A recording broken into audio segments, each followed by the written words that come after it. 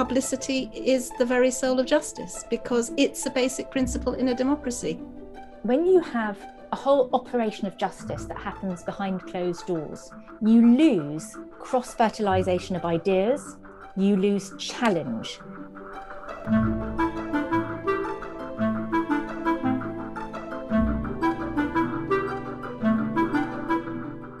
Hello everybody, and welcome to the latest edition of the Resolution podcast. Today's edition is called Transparency, the Very Soul of Justice. Anita is going to be speaking to Louise Tickle and Celia Kitzinger. Louise and Celia have been hugely involved in the movement to bring transparency and openness to the family court and the Court of Protection. Louise Tickle is an award-winning campaigning journalist who has written extensively for The Guardian and numerous other publications. She's a founding member of the Transparency Project, a group campaigning for transparency in family law proceedings in England. Professor Celia Kitzinger is a psychologist and an honorary professor at Cardiff University School of Law and Politics. In 2016, she won a Lifetime Achievement Award from the British Psychological Society. She is a founding member of Open Justice Court of Protection.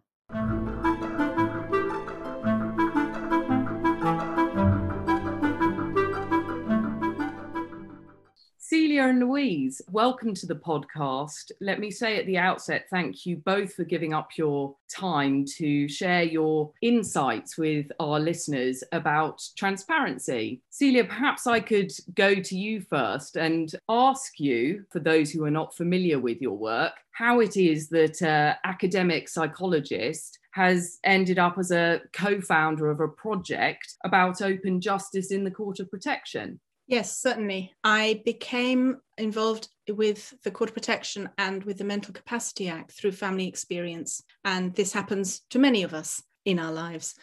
So my sister was very profoundly brain injured in a car accident in 2009. And we had expected to be able to make decisions on her behalf when she could no longer do so. And that is not what the law permits. We were quite shocked. It felt like having her kidnapped and doctors making decisions. And if we didn't agree with the doctors, the Court of Protection then making the decisions.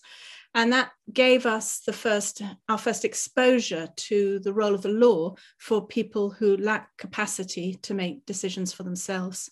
Following that experience, we became involved in supporting other families as they went through Court of Protection hearings. And these were all serious medical cases. So the ones before the tier 3 judges in the family courts, effectively.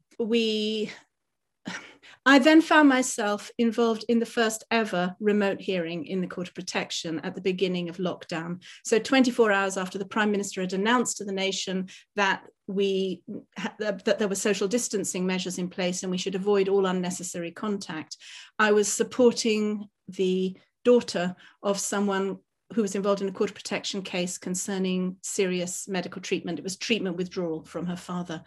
And that was the first case that was all remote. It was done over Skype for Business. It was a truly horrific experience. It was unbelievably awful, in part because of the technology and because of the way that the lawyers were very focused on getting it all to work, and no protocols or procedures had yet been worked out for how to do this in a way that retained the gravitas of the court and also the empathy that can be engaged in when people are co-present rather than dealing with this over the internet. So following that experience, I decided I needed to observe more hearings because they'd all gone online by then, and started to do so myself, tweeted about it, realized how excited other people were in the opportunity to observe Court of Protection hearings. And then Jill Looms-Quinn, who's a disability rights activist, said, you really need to create a project, a website, and start enabling other people to do this. She joined forces with me. And so on the 15th of June 2020, the Open Justice Court of Protection project was born. So you've just celebrated your first birthday. Yeah, we've just celebrated our first birthday with more than 140 blog posts from members of the public, with I think nearly 100 different authors, with literally thousands of people that we've supported to observe court hearings. And we couldn't have imagined being in the place that we are now with the very huge change that we have helped to facilitate in transparency in the Court of Protection. Thank you. Louise, most of our listeners will know your name and some of the work you do, but what's the specific project you're involved with at the moment? Well, just hearing Celia, I feel green with envy. I remember the very first blog post coming out when she was supporting that woman. And I've watched her project grow over the last year. And my project is, it's wanting to do the same thing, but in the family court, which is fundamentally more difficult because, of course, the ban on reporting proceedings held in private remains effective in the family court because Court of Protection is now held in public. So I am scoping out with funding from the Joseph Rowntree Charitable Trust the possibility of doing effectively an open justice family court reporting pilot project. We're sort of 6 months through nearly that scoping exercise, and lots of stuff has been put in place, but it still remains something that I can't do without the approval of the president, really. So I am effectively in his hands unless and until Section 12 of the Administration of Justice Act gets repealed, which I am in favour of, and we might talk about that later. Well, I know that you've been involved in drafting the proposal for the Law Commission, haven't you? Yes. So that was in fact drafted really mainly by His Honour Clifford Bellamy and Sir James Mumby. And, you know, obviously there was lots of going round the other signatories, Lucy Reed, Julie Doughty and myself, for feedback. And yeah, I think it's a really strong proposal, and it makes the arguments, I think, with, you know, Sir James and Clifford Bellamy's many years of experience of hearing cases as judges and understanding in very subtle and nuanced ways the manners in which the restrictions on freedom of expression impede so many of the things which could, well, I guess in the view of the signatories to that proposal, which could improve family justice for the future. Well, let's get into the meat of this, really, and the reason why the two of you are guests on the Resolution podcast. I've had a little bit of an opportunity to tell you both about Resolution and the work we do and the kinds of cases that we do. And you know that we are a body mainly made up of lawyers, but also other professionals working in family justice. And really, what I would like to ask you, each of you, to address is what, in your view, is the benefit of transparency in respect of these cases? And in particular, I'm thinking about cases where we're not talking about the state necessarily being involved, but sometimes cases that just involve private individuals. Louise, shall I come to you first on that? Sure. The state is always involved because the judiciary is an arm of the state. In family law cases, the judge is judge and jury. And if you have the level of power being exerted by one person that is exerted in a family law case, then, you know, it has been described as by Sir James Mumby as, you know, amongst the most draconian of powers that a judge is empowered to make now that capital punishment is no longer available as a sentence. So, you know, the state can do huge things to your private and family life. It can expunge your relationship in law to your child. It can decide who and, you know, where your child sees you. It can change their name. It can change the physical place where your child lives. It can decide that you have not been domestically abused because you haven't been able to prove it to the civil standard, and it then treats you going forward as if you have not been.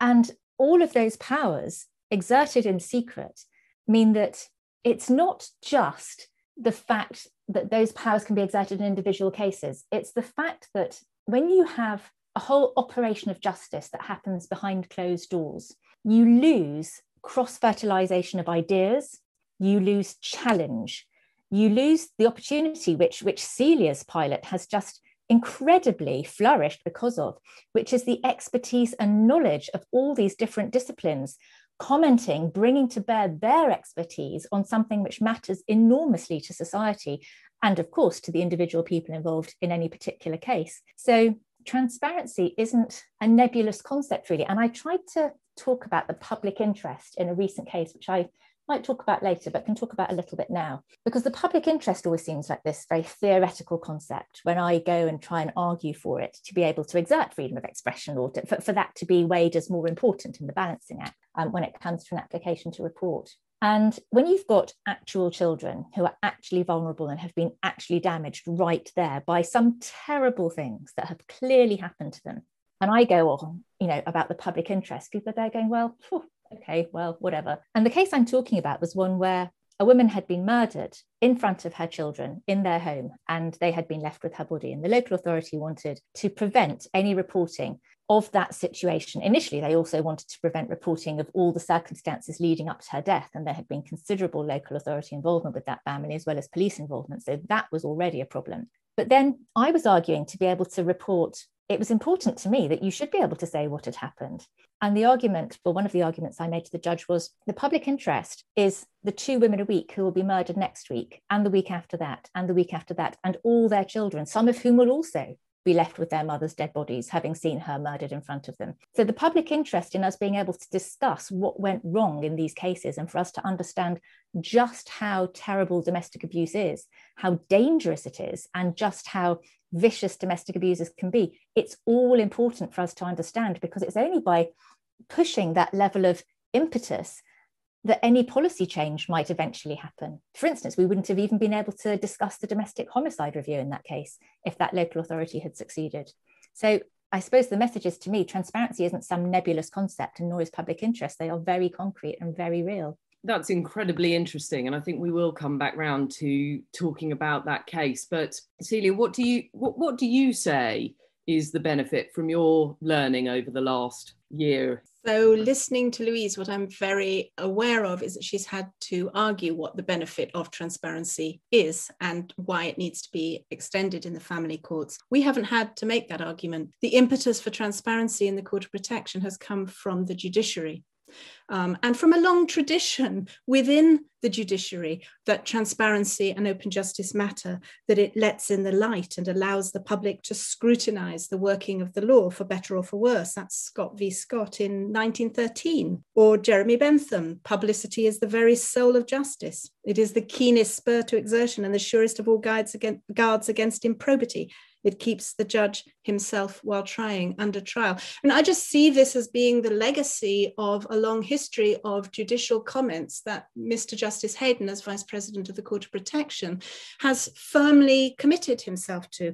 And at the point at which the pandemic struck and hearings went online, and there were issues about there's now no public gallery and no guards for people because there's no public gallery, there is a problem with people signing in and being monitored and not being allowed to, we can't see that they're not recording hearings, which is of course against the law. Then how are we going to manage this? And at the very moment when it seemed like open justice might close down, Mr. Justice Hayden did everything within his power to open it up. And in fact, hearings going online has made a huge difference to our project. It's what made it possible for so many hearings to have been observed by public observers. So I haven't had to make the case. I haven't had to argue. What I have had to do instead is to try to persuade members of the public why they should come into court and listen to a hearing.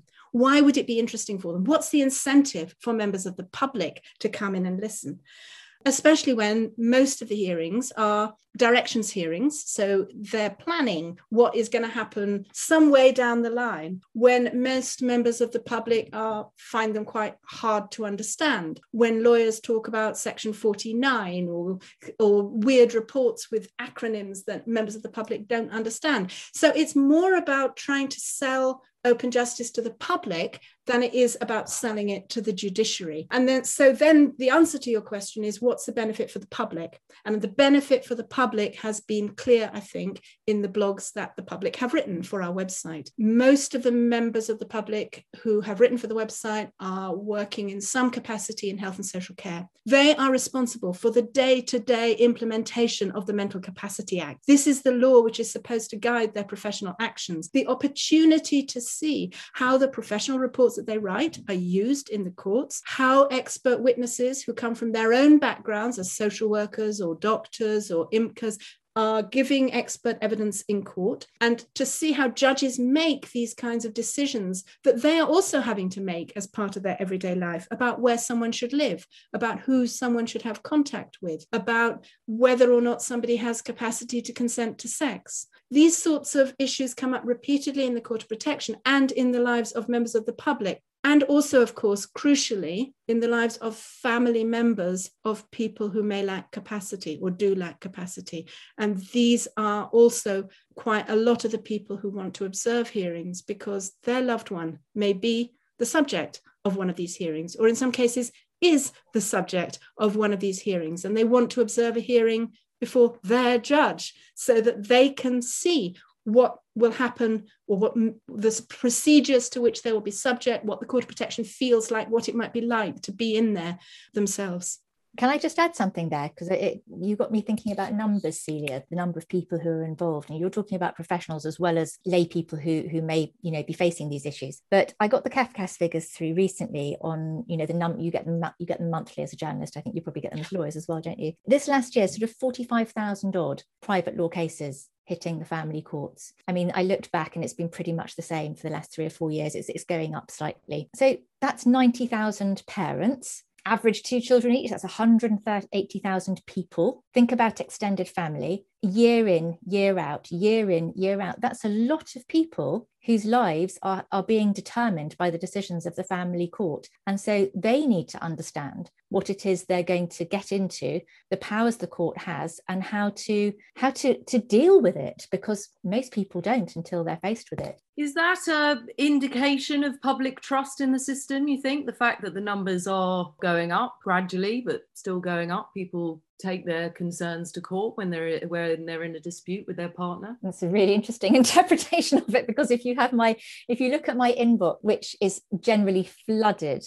journalists always get people who complain, of course, because that's what you get as a journalist. You get people who are wanting to fight against something they see as an injustice in whatever area you work in. But I've done a lot of reporting on education, a lot of reporting on social care generally. And since I started reporting on family law, I have never had an inbox like the inbox I have now, in terms of the number of contacts, the distress, the fury, the indignation really at how people feel they're being dealt with. And this is across private and public law cases. I don't know whether it's that they have faith in the courts or whether they are increasingly unwilling to, one interpretation might be that think about the amount of domestic abuse we have in society.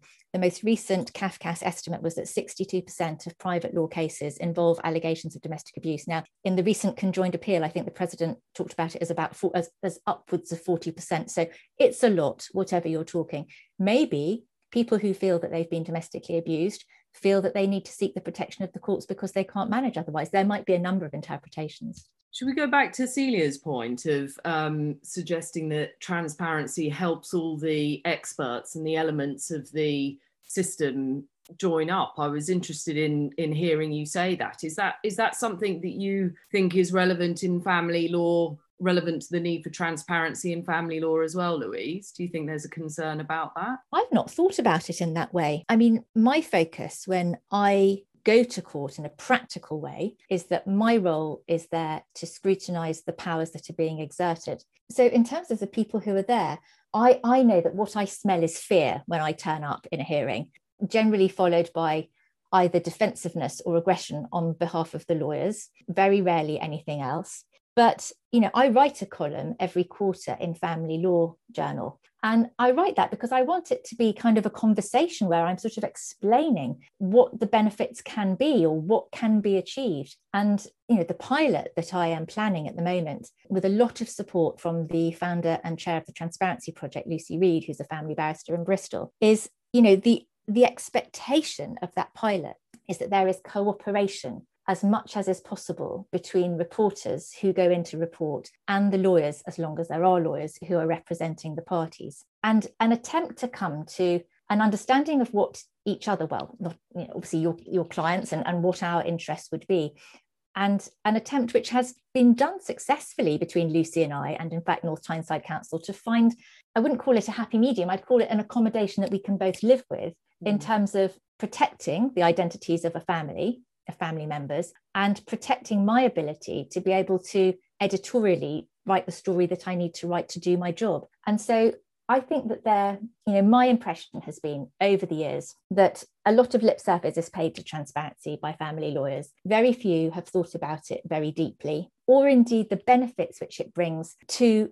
to the whole sector, I would say, over time, because it's very hard to argue that it makes a difference to an individual case. But in terms of you being able to do your jobs better for instance, in a system that works better, might be better funded, who knows, at some point in the future, how can you effectively make the case that I hear all the time that this is a system that is overrun and overstretched if nobody is able really to write about what the effects of that are on lawyers' health, on families' mental health, the effects of delays, which I know are pulverizing for people, absolutely so detrimental that they can affect outcomes of cases. If we can't write about that, then nobody understands the system within which you are all working, let alone the decisions that are being made for families. I know delay has been one of the issues in the Court of Protection as well. I think you've written a bit about that, Celia. The delays are often within the health and social care system. And of course, the whole period during which we've set up this project has been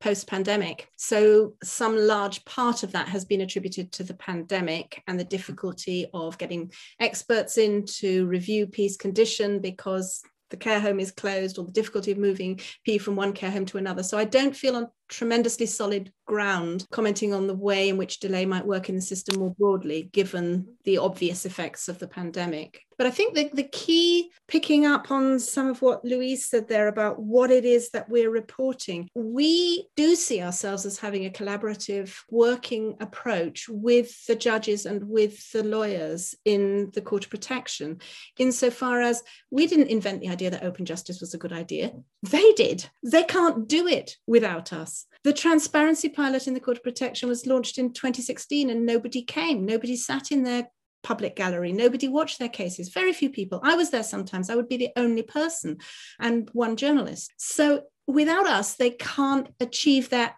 aspiration of open justice. Hence, they need us there to do it. And in order that we should be able to report accurately, which of course they want us to do, they have begun to do all sorts of very helpful things like opening summaries, which I understand are new in the Court of Protection. So we get between 3 minutes at the minimum and sometimes up to 10 minutes of background to the case, explanation of the issues. They tend to minimize their use of jargon and complicated language now. They tend to read out, if we don't have the paperwork in front of us, what is in front of them, so that we too can hear what paragraph 37 of the bundle says. They tend to try to explain particular legal concepts. Some judges, Mr. Justice Hayden in particular, will stop someone and say, could you just explain what that bit of law means for the public gallery? This is time consuming. So in terms of the costs of public justice, we're slowing down the process. We're making the judiciary and the council self-conscious in a way that they weren't before,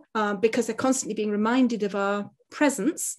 And we know that they read our blogs. And one lawyer said to me, it's like reading the reviews after opening night. So there is certainly a sense in which we dependent on them for access to the information, but equally they're concerned with enabling our understanding and supporting us in getting members of the public in and getting the outputs there, the blogs that people read and engage with. And they're interested in the kind of debates and discussions that we're having about the cases that we observe. So, and we are, I mean, in terms of legal literacy, we have increased that massively through the blog, so that people are now engaging with issues around the Mental Capacity Act in a way that I really wasn't seeing before. And with all due to respect to Louise, many journalistic reports, at least from the Court of Protection, have been written for the man on the Clapham omnibus, rather than for people with a more sophisticated, detailed specialist interest, whether that's personal or professional, in these sorts of cases and the legal arguments that surround them.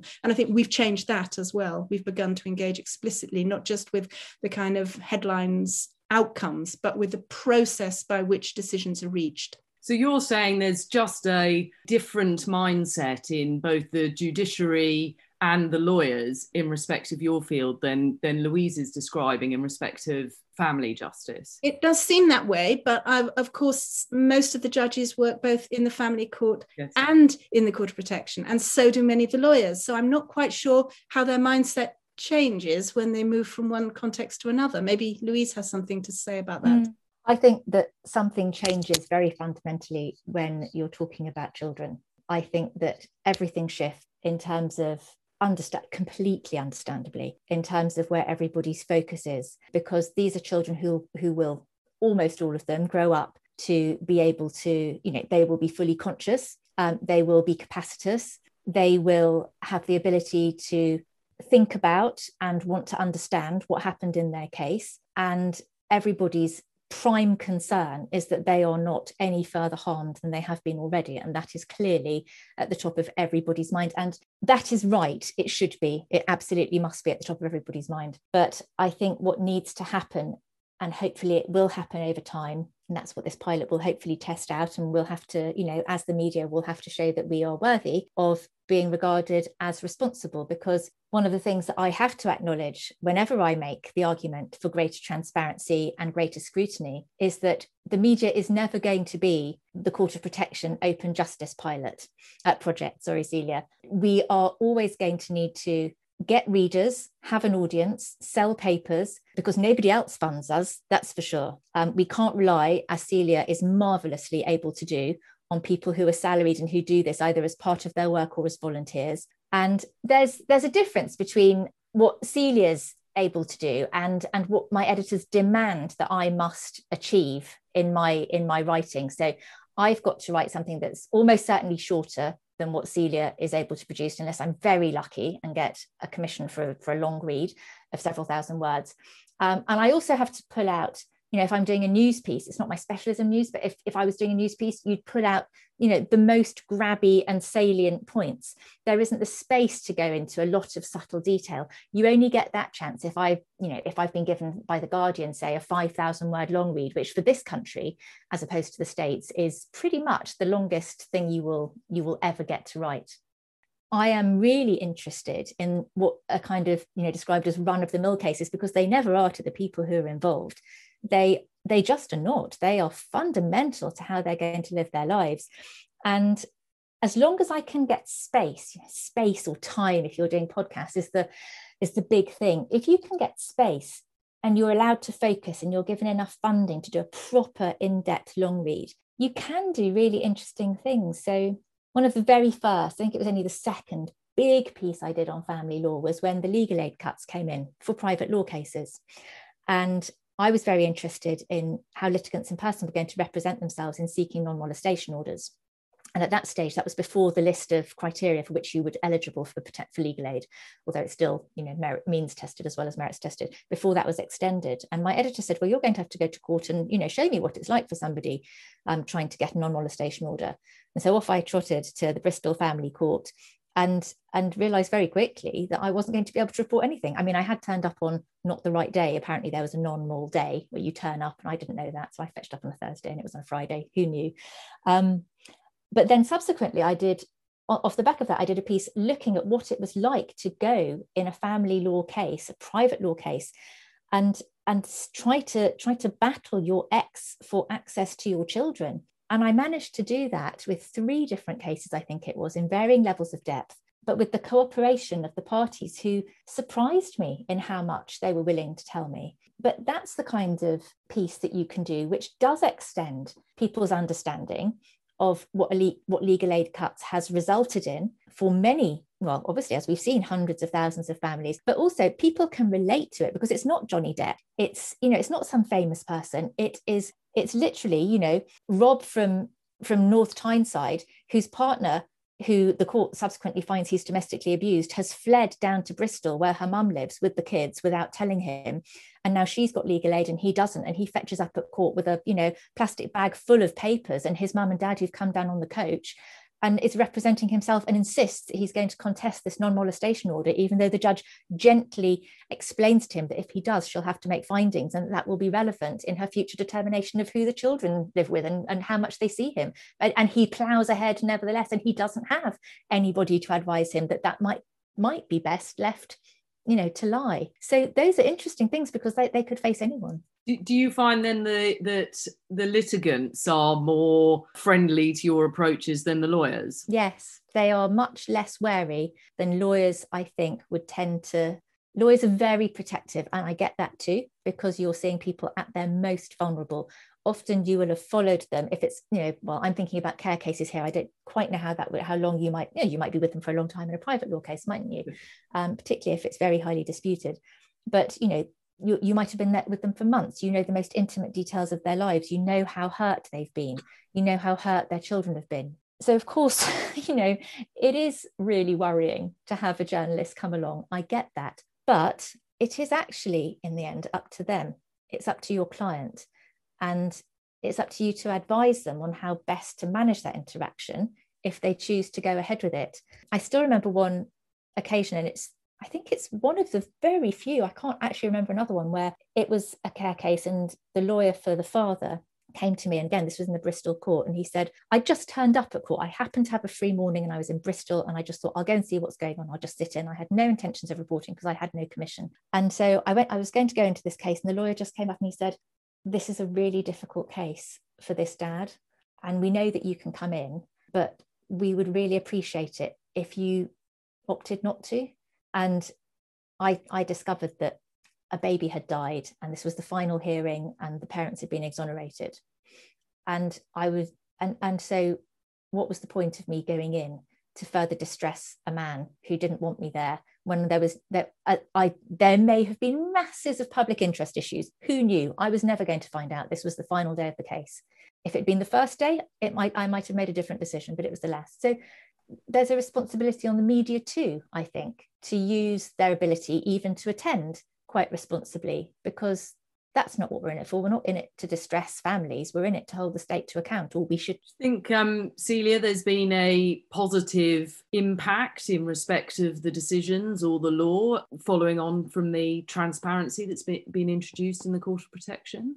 Well, I haven't got a before and after answer to that because I wasn't there before, but what the lawyers say is unequivocally yes, that there's more focus, well, basically because we're there, they're on their best behaviour. And one of the things that means is a focus on the basic principles and showing that they are complying with those basic principles. Picking up on Louise's point about lawyers being more protective, recently, I asked to observe a hearing and got a response from the judge saying that it involved a litigant in person, that this was the first hearing, and therefore she was not going to admit me. It was about 2 weeks ago. A few days ago, I got an email from that same litigant in person who said, I gather you are excluded without consultation from observing my case. It was awful. I would have liked to have an observer. Oh. There's going to be another hearing of my case. Can you come? And giving me the date. So just to make sure that lawyers are checking with their clients before declining public observation or journalistic observation.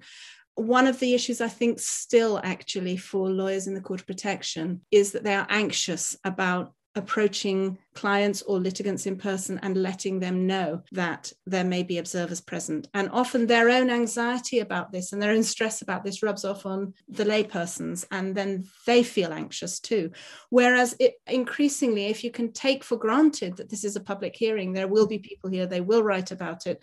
And indeed, you may want to talk to them yourself. So several litigants have approached us, litigants in person, family members who've said, can I tell you my story? Because it's not how it seemed in court. And we're happy to listen. We're happy to incorporate some of their version into our understanding of what happened in reporting about it. So obviously there are people in court who don't want us there. And sometimes the judges, Mr. Justice Hayden in particular, have said, well, this is a public hearing, basically deal with it. But I don't know, Cecilia, whether for you, there are the same grounds on which you can be excluded as a journalist can be excluded, so from family hearings. But I mean, just talking about judges, I've had really inappropriate questions sent to me by a couple of judges. Doesn't happen often, but I once had a judge ask me how I'd found out about the hearing. Was it at the behest of one of the parties? And if so, which? That's completely unacceptable. No, I have actually been asked why I wanted to attend a hearing. I've been asked that. I've said, I don't need to answer that question. This is a public hearing. I would like to attend. And I was admitted. But yes, I think any questions about why. If I am asked why, I will sometimes say, oh, I'm on the Open Justice Court of Protection. We write blogs about you. I've been asked. I went to a case, and I had been asked by a pressure group to observe this case, and I told them that very unlikely that I will ever be able to write anything about it, but I was interested in the issues. So the judge, and I've blogged about this, the judge asked me, why did you choose this particular case? And I was really angry. Yeah. I was really angry. I shouldn't have to tell the judge that. It's none of their business why I'm there. I'm taking up my entitlement to be there. Yes. And I know all too well that there might be judges who might view an attempt by somebody, a party, and how else a journalist going to find out in some cases about cases, to kind of seeming to kind of, I don't know, garner the press to come and write about their case, and would take a very dim view of that. And that's unacceptable. Any party is entitled to go to a member of the press who is entitled to go to a hearing and ask them to attend. Absolutely, you're entitled to do that. Why should that be viewed in any dim way? Or why should anybody be anxious that they would be slurred by the opposite party's barrister, which has happened, if I am asked by a party to attend a case? I mean, this is probably not going to be very popular because this is a podcast where a lot of lawyers will be listening to it. But I take really great exception to the politely phrased but vicious little comments that can be made by lawyers in court about me. They undermine your role there as a journalist. I wrote another blog about a lawyer who happened to tell the judge that I had been tweeting about the case when she had specifically said that I shouldn't be reporting anything until the end. And I was absolutely gobsmacked, because all I had written was that I had attended this case. It was a hybrid hearing, and that I didn't think hybrid worked as well as either one way or the other. And so I had to wait until this barrister did his spiel, made me look terrible. And then I had to tell the judge exactly what had happened, because understandably, she was fed up. She was cross, and the tone of her voice was kind of raised. It's like, oh, well, I am, most surprised that Ms. Tickle has done such and such a thing. And I thought, how can you have done that? Because all you will be doing is injecting doubt into that judge about my integrity. It's unacceptable. I would say I have not had any parallel experience in the Court of Protection, and we're often made to feel welcome. The words "welcome to members of the press" can be used at the beginning. The words "welcome to members of the public" can be used at the beginning of hearings, and some judges make a point of thanking members of the public for giving up their valuable time and attending the hearing at the end. We are sometimes offered position statements by judges who then instruct the counsel to send them to us. I think it's a different world, Louise, and I think the challenge for the family courts will be really to take what has been learned from the Court of Protection and see what of it can be applied and safely. I mean, there have been, as far as I know, no breaches whatsoever of the transparency order, despite the fact that this is a kind of rat bag collection of members of the public, including families of people involved in Court of Protection hearings themselves, who are attending these cases, receiving position statements, writing their pieces, and there have been no violations of the rules as far as... I should add that I have had extremely good judges who have, even if they've not allowed me to report, although that happens so rarely when I ask for permission. If I ask for permission, I usually get what I want. I've had judges who have upheld my right to report in the face of strenuous objections by local authorities, in particular, who seem to spend public money like water on opposing journalists' right to explain that it's such and such a local authority that the judge has been highly critical of. And also, I would not have got this far in my reporting without a huge amount of support. And by that, I mean practical, actual lawyering from people who have given me pro bono time. May I ask you, one of the points that maybe put Louise about transparency is, if you were looking at a case with two private individuals where perhaps one party is making allegations perhaps of domestic abuse and perhaps the other side is making allegations of parental alienation, which is something that we often see in these cases, is there a risk of damage to the litigants if a journalist is reporting on those sorts of allegations before they're adjudicated on? Is that a concern? If you're not identifying the parties, how is that a risk to them? If you're reporting on how the case is managed, whether the judge excludes most of the allegations of domestic abuse or indeed of parental alienation and only allows the litigants to try and prove one or two, And the litigant is then very upset that they don't have the chance to prove coercive control, because how can you attempt to prove a course of conduct allegation if there's no course available to you to prove in court? If you're trying to report on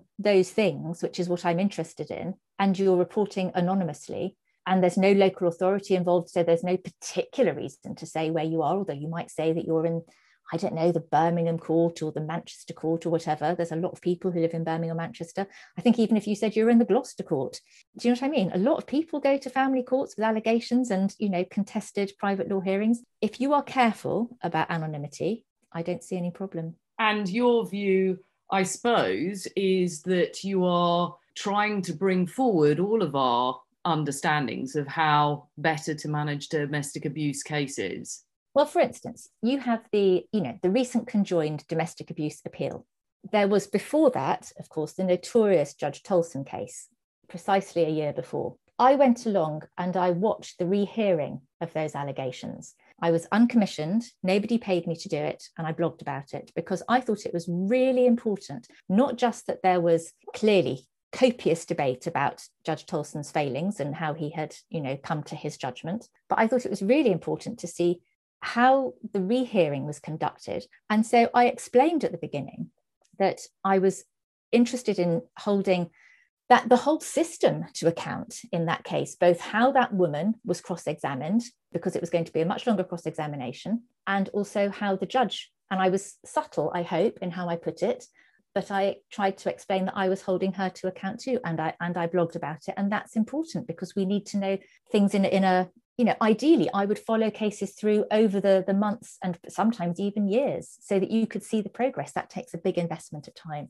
but it's something that potentially could be done and could be, really fascinating and very educative.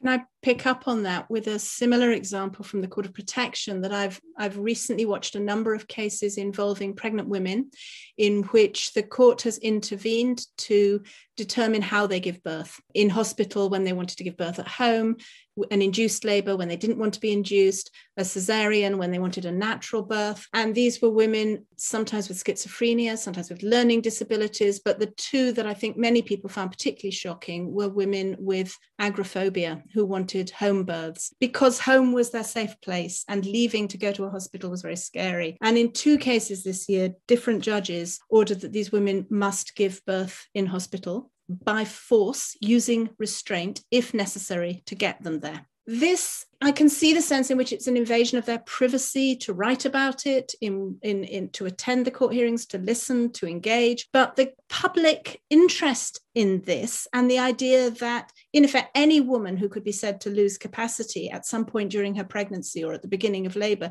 could be subject to these kinds of often urgent hearings in the middle of the night where judges hand down rulings about childbirth. The public interest in that is such that it really needs to be written about, and it really needs to have a kind of public understanding of what the risks are of home birth versus hospital birth, cesarean versus not cesarean birth, and to understand the role of the women's own wishes and feelings and beliefs in this and the grounds on which decisions are made that a woman lacks capacity. So I'm following through now a series of these cases, as you are with coercive control and domestic violence, Louise, to try to understand how these decisions are being made. And indeed, working with a bunch of people in midwifery, obstetrics, gynecology, and other childbirth activist organizations to try to see if the judges don't need some kind of guidance, some kind of published guidelines endorsed by the RCOG or the Royal Society of Midwives that would help them to make these decisions better. And I think that's so interesting, Celia, because this is the very sharp end of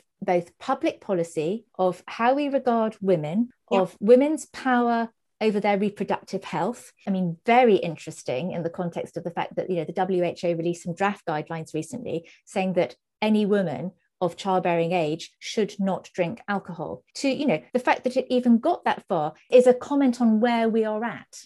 That, any woman between the ages of 15 and say 55 shouldn't drink, without any comment on whether men whose sperm can also be damaged shouldn't drink. So it seems to be taking that away from family law, but it's not really, because what Celia's talking about and what I'm talking about, this is the courtroom is the distillation of all these views, the expertise, the knowledge, the debating capacity, our ability to argue for our rights And so it's not just that the public need to understand, we need to know so that we can discuss, so that we can see where we are in society, so that we can debate, and so that over time, and none of this is fast, so that it determines public policy. That is what democracy is. And it takes a very long time, and lots of Celia's blogs and lots of my blogs and lots of these kinds of podcasts for us as a society to start to, move forward in whatever way we choose to in a democracy. But without the ability to understand where we are going and what the decisions are made that affect, in Celia's case, a woman at a critical point in time, where the focus is it on the woman? Is it on the fetus? Where is it? Where is our balance? What have we decided as a society? If we don't know what's happening, we have no idea. And these decisions made in courtrooms reach back into not just public policy, but public consciousness. So when the media report, woman with agoraphobia forced into hospital to give birth against her wishes when she wanted to give birth at home, every woman with agoraphobia feels frightened. Every pregnant woman thinks, good God, I could be made to have a cesarean.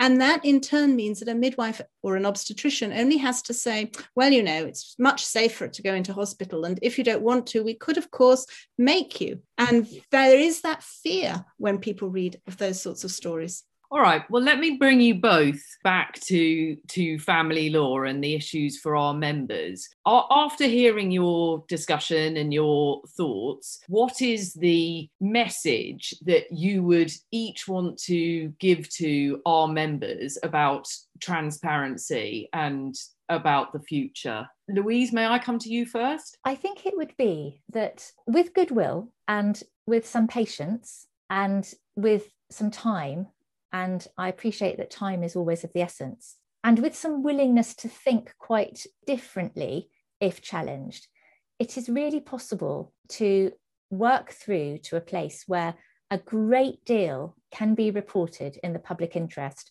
without the families that you're working with being at risk of further harm.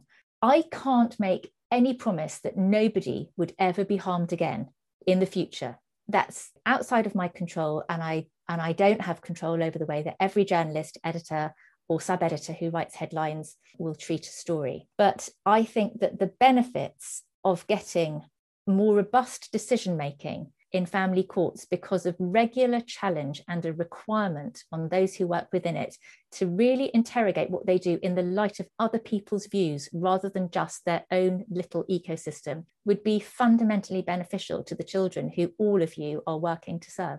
That's a positive message then. Celia, what would be your closing thoughts for us? I guess one of the things that I have seen and that's rather surprised me about the growth of transparency in the Court of Protection is what good it's done to the reputation of the court. So the court did have this reputation of being a court that made draconian decisions, tearing families apart, chopping off people's legs without their consent and all the rest, in secret, in a sinister, scary way, and took people's money for it as well. The main message that comes across from the people who watch the hearings is an amazement, really, about the person-centered nature of the court and how hard everyone is trying to put the person who may lack capacity at the center of decisions made about them and to interrogate their values, their wishes, their feelings, their beliefs, and do the very best by them.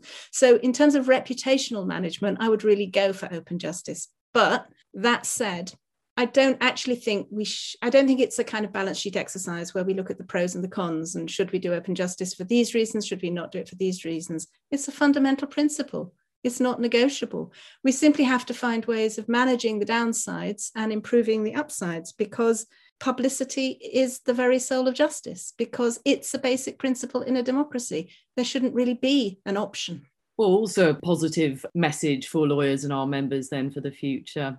Louise, thank you for that. If our listeners would like to hear more from you and about the work you're doing, where should they go to? Well, the next big project that I've got coming up is for the last 2 years, I've been working on making a Channel 4 Dispatches documentary about the family courts. It's specifically about private law disputes between parents where there are allegations of domestic abuse, parental alienation and tipstaff removals. And that's going to be on the 20th of July at 10 o'clock on Channel 4. Thank you. And Celia, if our members would like to know more about your work and your project, where should they go to? So anyone interested in learning more about the project should go to openjusticecourtofprotection.org, which is our website.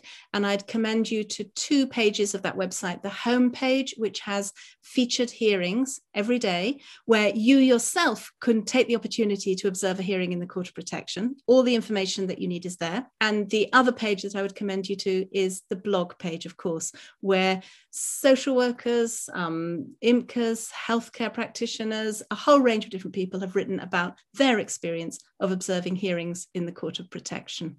Thank you both for your time, for coming on the Resolution podcast. No doubt we're going to hear more about both of your projects, obviously whether the Law Commission takes up the proposals, Louise, and I know I, for one, will be a dedicated follower of your blog in the future. Celia, I've found it fascinating. Thank you. Thank you very much for having me.